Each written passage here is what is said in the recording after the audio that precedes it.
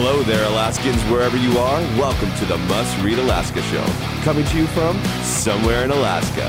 This is the place where we talk about, you guessed it, Alaska, where we keep the mainstream media on their toes and where we are standing up for what's right in a world run by leftists.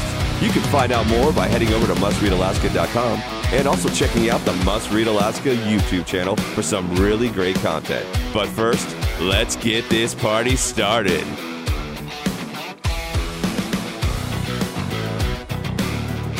Hey, thank you, Scott. What's up, everybody? Thanks, and welcome aboard Must Read Alaska, coming to you from somewhere in Alaska at an undisclosed location.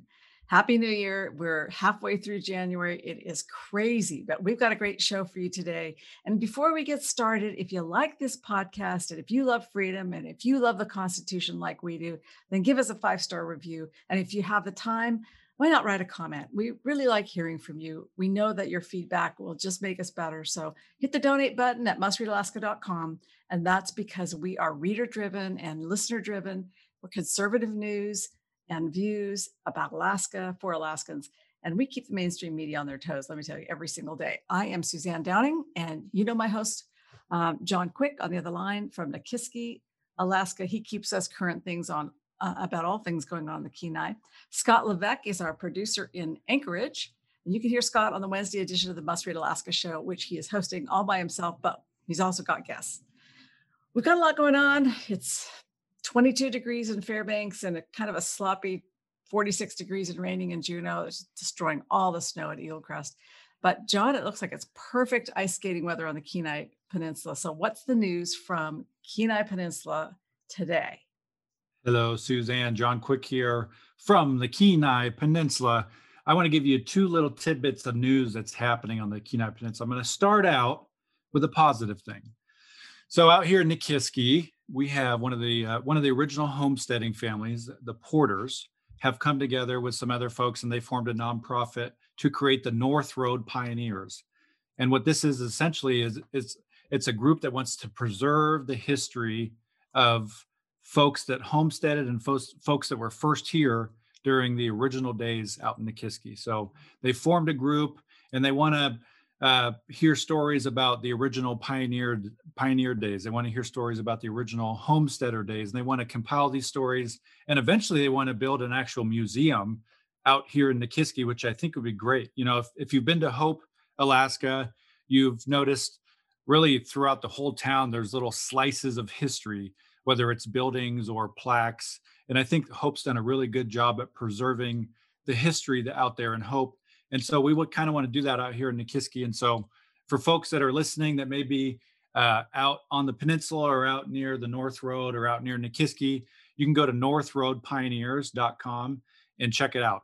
Site just launched, and really they're just asking for stories and pictures at this point, with the hopes of potentially opening a museum down the road. So we're pretty excited about that. That sounds so good.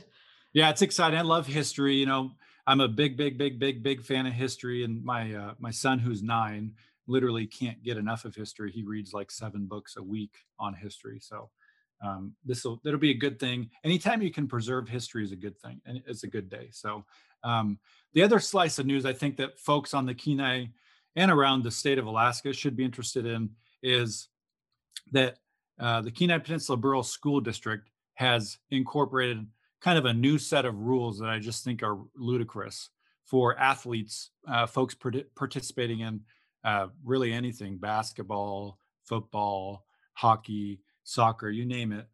They have required the student athletes to wear a mask, not only on the sidelines, but also during practices and during competitions. And this, you know, I would say goes way too far. I don't know about you, but playing a basketball game while wearing a mask is probably not the healthiest thing to do. I can just picture kids being passed out on the basketball floor, and, you know, kids losing their breath and getting winded, and the mask is going to be soaking wet because of all the sweat. And I just don't think there's any science behind wearing a mask during a basketball game. And, you know, you look at things like the NBA, the NFL, college basketball, none of those places require you to wear a mask during the competition. So it begs the question, does the Kenai Peninsula School District superintendent know some sort of science that the experts in the NBA or the experts in the college basketball world or the experts in the NFL world don't know? Like they have some slice of the pie, some sort of expertise of wearing a mask that they don't know. And if they do, we'd love to hear it. And my guess is they don't, but we'd love to know the reasons why. Well, it's really interesting because you know what we're hearing now from all of the medical experts, and their science is changing as they get more information. So I give them that. I get that at the beginning they didn't have as much information. Now they have a little bit more.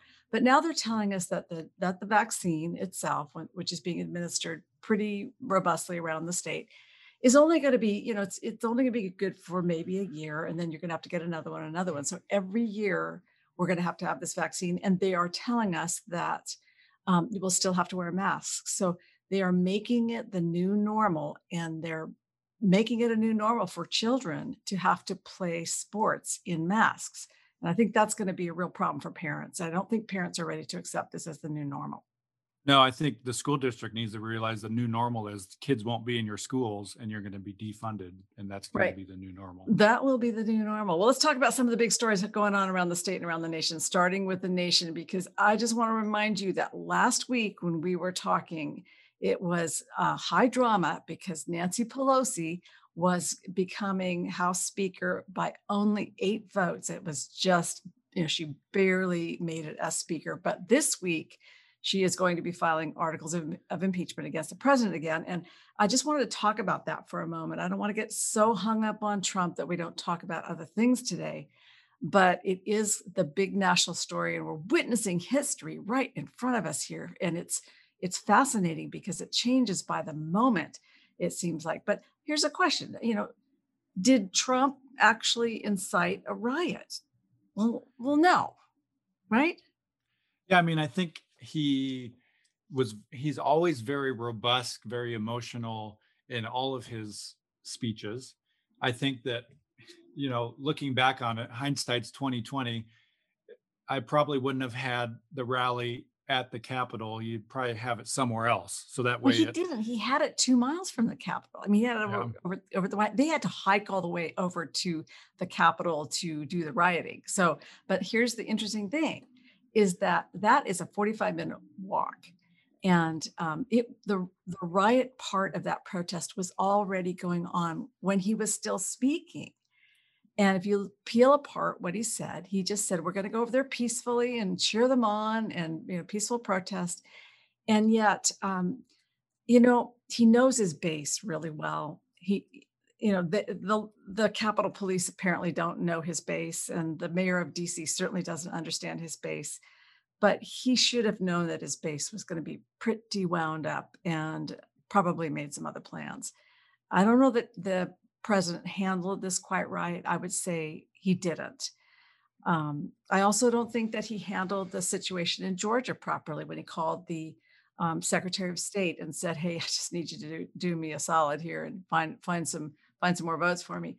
That just doesn't ring right when you're meddling in a state's elections. Georgia does have corrupt elections, and they have for all of their history. But the president can't call and look for votes. He just can't. So I feel like he's got a responsibility to the Republican Party not to damage the party. And at this point, well, he needs to take responsibility for his own actions too, and be a leader one way or the other. Now you're sort of wiggling in your seat. You can't wait to say something. Go for it. Well, I think the thing that I would say to folks is that there's always going to be a new president, right? Every 4 years or every 8 years, there's going to be a new president. There's going to be a new vice president, and the world keeps going. And I know that for us that are conservative, we would have really loved to have another conservative be president for 4 years. But as conservatives, we keep going. We keep showing up to work. We keep getting involved in local elections. We keep getting involved, and we run for school board seats. We run for assembly seats. We get on community councils. We need to get involved.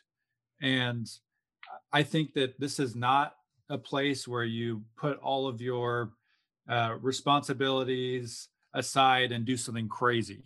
This is the part of life where we learn from what happened and we keep plugging away and we get more involved, and we show who we are at the ballot box, and we keep showing up. And I know that that's probably not a popular thing to hear right now, but I think we have a responsibility to our communities and to our families and to our state to let's make a long-term change, not do some short-term crazy stuff. Well, that's a really good point. And in the newsletter this morning, I wrote a little bit about that. And I know that Pastor Ron Hoffman at Anchorage Baptist Temple also spoke about this in his sermon on Sunday, which is, we've got to vote. We've got to get out and vote. We've got to be involved, and it starts at the local level. Quite honestly, we did seem to lose the presidency. I must say that there are 73 million people who voted for Donald Trump. But in Alaska, you remember in 2016, he wasn't the favorite. He wasn't the favorite candidate. Ted Cruz was. Ted Cruz got more votes than Donald Trump and went to the national convention with more delegates.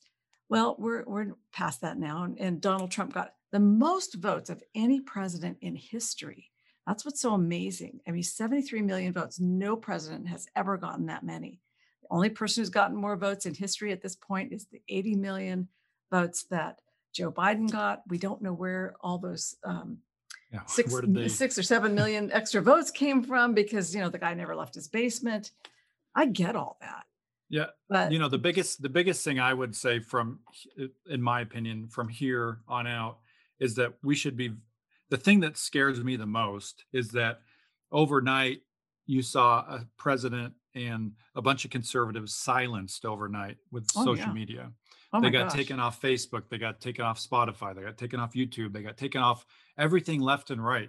And that right there should worry folks. I mean, we're going to get a new president every 4 to 8 years, but not every 4 to 8 years you have these major companies taking away your constitutional right to have free speech. Now, you could argue these are private companies and all that kind of stuff. But I still think it sets a really bad precedent. And what you saw, I think, yesterday was the ACLU came out with a brief, or I don't know what the legal term is, but they came out with a statement saying, and this is the ACLU, who has historically for the last 5 years had nothing but bad things to say about President Trump, has not sided with him probably on anything. They've come out and said that this is a very bad stance for these media companies to dethrone all these conservatives, because it sets a very bad precedent. If you can silence the president, you can silence the person that works at Safeway or the Gap or Abercrombie and Fitch just as easy.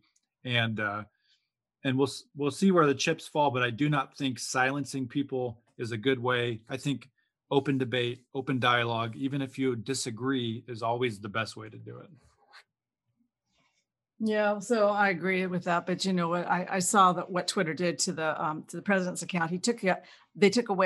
Jack Dorsey took away the real Donald Trump account. So he switched over to the official government account, which was the POTUS account, which he doesn't get to keep when he leaves. That's the next president's account. And Jack Dorsey cut that one too. So he's cutting off the government account. So now who is more powerful, the government or these tech companies? And I think we know the answer to that the tech companies are just more powerful. So that ought to concern everybody. And I know it concerns us here at Must Read Alaska. We're being real careful not to mention certain companies in stories, because their artificial intelligence is actually crawling through our stories with their little spiders, looking for keywords, looking for who's talking about them. And then they have the ability to either shadow ban us or outright ban us. I also think that we will be moving or we'll be creating a secondary site on a private server to mirror what we have, so that in case we get shut down, we have a place to go and pop ours back up again. Now, Parler, which is a free speech platform, they got shut down. They got shut down by their server. And that's where the risk is that you get shut down by social media, but you can also get shut down by your server. And they're still not up. This is 24 hours later. So We are taking it seriously. There's nothing that government can do to force Twitter, Facebook, or Amazon, or Google, or any of these others, YouTube. Give me a couple others that have shut people down. Spotify and Pinterest, Pinterest. even, you know, and a friend of mine said it best. I was talking to her. She's a liberal, and she's very well respected in her community. And we had a good conversation. She's somebody that I talked to about this kind of stuff, and she said that the government has won when they've pitted each other against us, and that it's actually the bureaucratic party that we should be up against, this entrenched system that will stop at nothing to win. It doesn't matter if who they are on either side. They have jobs and contracts and countries they want to help with their pet projects, and this bureaucratic party will do everything that they can to protect themselves to move forward. And if they have us against each other, they win. So yeah, well, don't tell her, but that's the deep state. That's what we've been talking about for many years. She's your liberal friend who's calling it the bureaucratic party. We just call it something different. It's deep state, and they are definitely winning. And I don't know if you saw today, but I sent to you as a message something from the State Department, and the State Department had the biography of Donald J. Trump up there, and they had the end date for his presidency as today. Today is the last day, according to the Department of State, that he is president. And it's like, who does that? I mean, this is the official State Department website, and they are saying his presidency ended today. Don't know what that means. It could have just been a mistake, but it certainly doesn't play well here in the heartland. Well, let's talk a little bit about what's going on with the Biden cabinet. We don't want to complain too much about Donald Trump. We've got to look at what's coming up. The new kids on the block are the same old kids on the block. And these are so basically the people who are running the government during the Obama years are coming back. And I posted a big list of them up up on our website at mustreadalaska.com, because I think people really need to know, who is it that we're going to be dealing with? Who's going to be running things? And we're seeing some familiar faces. Some of these we've reported before, like Gina McCarthy. Gina McCarthy was the head of the EPA. She is now going to be the climate change czar for Biden administration. Problem with that is not a position that even has to be confirmed by the Senate.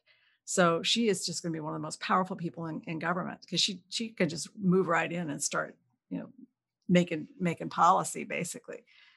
And then the other one that concerns me is this Deb Haaland, who's a New Mexico, she's a Democratic representative, and she is a Native American, and she is going to be running the Department of Interior. So the concern we have there is that she is extremely hostile to Alaska Native corporations, because she lives in a world where people aren't on reservations, and she believes in reservation world.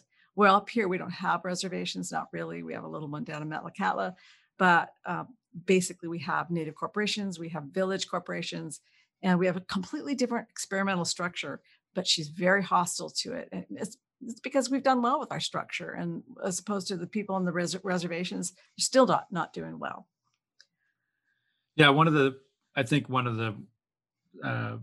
appointments that's not really surprising but should be curious to folks is that he's going to keep Fauci as the chief medical advisor, which, for folks that are conspiracy theorists like I tend to be, or look deeply about who Trump had advising him. I mean, this was the guy that Trump stuck up for Fauci, 9 times out of 10 up until maybe the last couple months.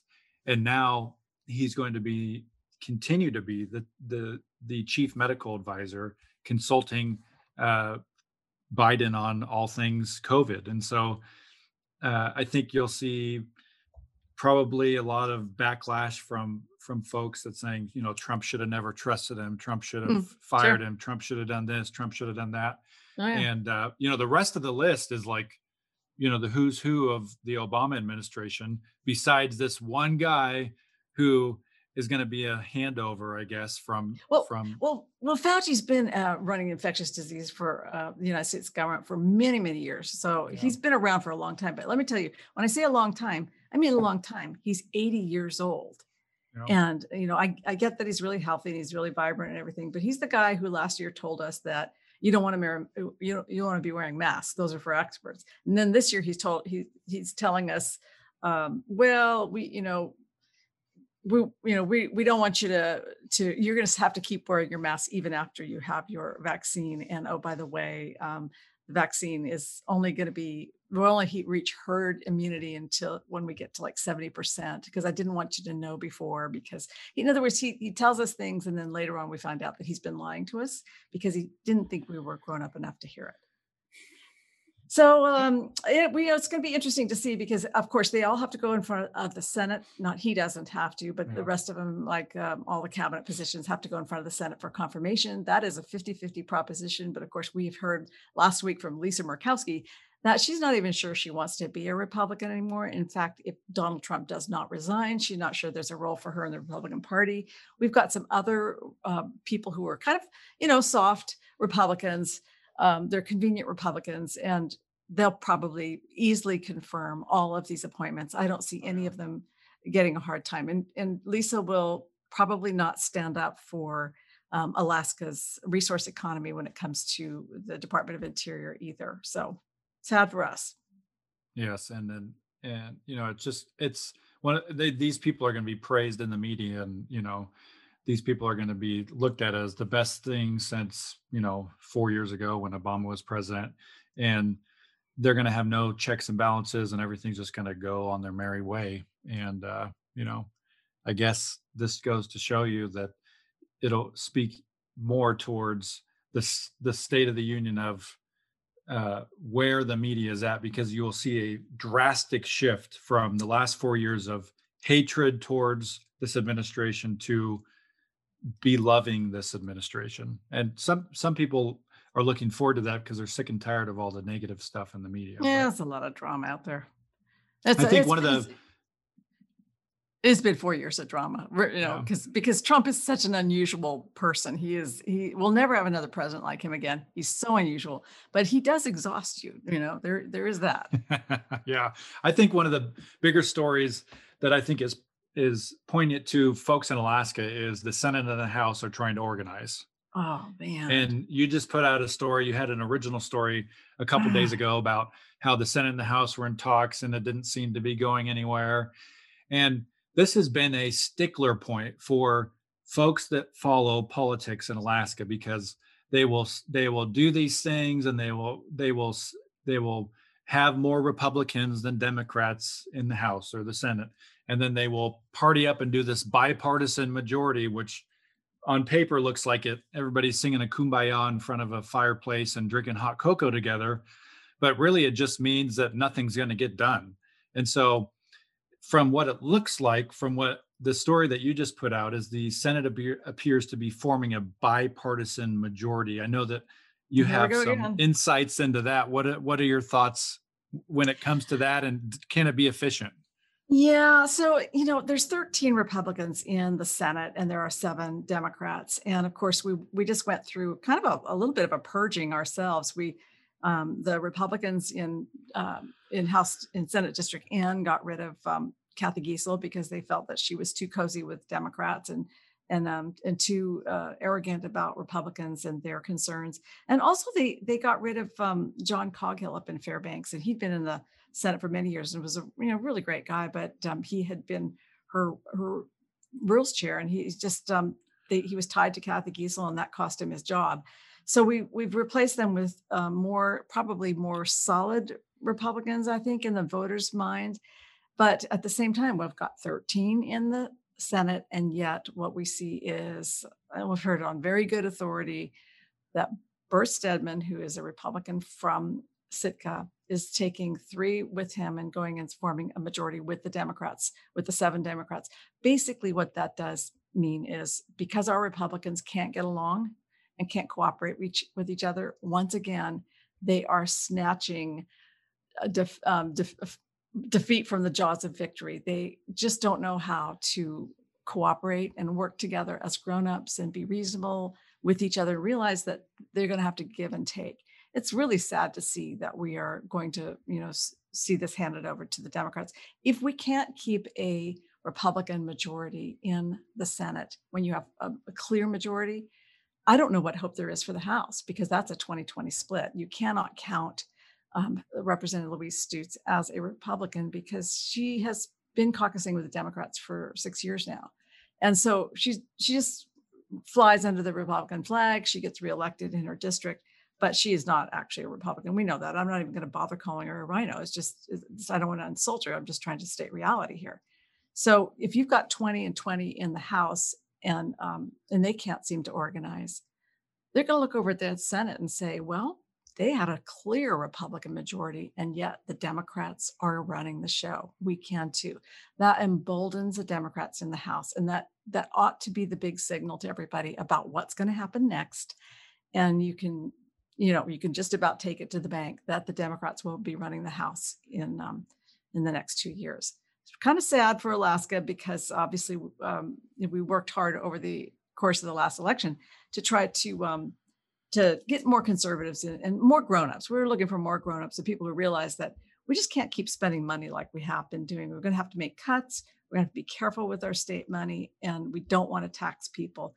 But of course, as you saw in the pre-filed bills, one of the first bills that was filed was an income tax bill, and the Democrats are going to be trying to push this through. And they won't get it past Mike Dunleavy, I don't think, an income tax. Yeah.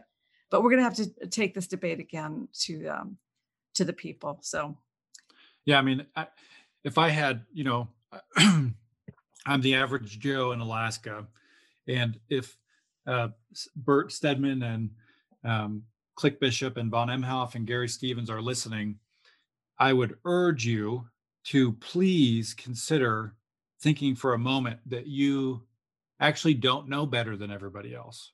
You were elected by the people, for the people, as Republicans. So please, for the love of God and all that is holy, just go with the Republican Party for once in your life. This is something that is going to be good for Alaska. I know that you think you know better than everybody else, and everybody else is just the common folk, and you sit in your little ivory tower and from your little podium, and you make everybody, bow down to your ways. But this is the time where you could actually stand for what folks in the Republican Party had hoped you had stood for. And, if you go bipartisan, you can go ahead and kiss your bye-bye careers goodbye, because you looked and you saw what happened to the folks that thought they were smarter than everybody else 2 years ago. They ain't in there anymore. Right. So, you can do what you want, and you can think you're smarter than everybody else. But at the end of the day, you answer to the people, and the people ain't going to be too excited about your, maneuvers here. Well, tell us what you really think, John, as usual. So we're kind of running out of time. We didn't get around to the Diamond Center saying no armed protest allowed on January 17th. Folks, you're going to have to go to the website to read that story. And we can maybe Scott Levesque will talk about it on Wednesday. There'll be more, I'm sure, to talk about. But before we go, we do need to remind listeners that there is a Wednesday edition of the podcast, goes up sort of late Wednesday evening and Thursday. And that's a wrap for today's show. I just want you to check out all the stories at mustreadalaska.com. And thank you, John Quick. Thank you, Scott Levesque. I love working with you guys. And if you're a supporter of Must Read Alaska, thank you so much. It makes it possible for us to, just stand up for what's right in Alaska. And if you would like to support the conservative side of the news, the donate button is on the right side of mustreadalaska.com. And that helps us stay strong against the blue wave of the activist liberal media. And let me tell you, they're feeling their oats. They're feeling their victory lap. Until next week, we're signing off from somewhere in Alaska.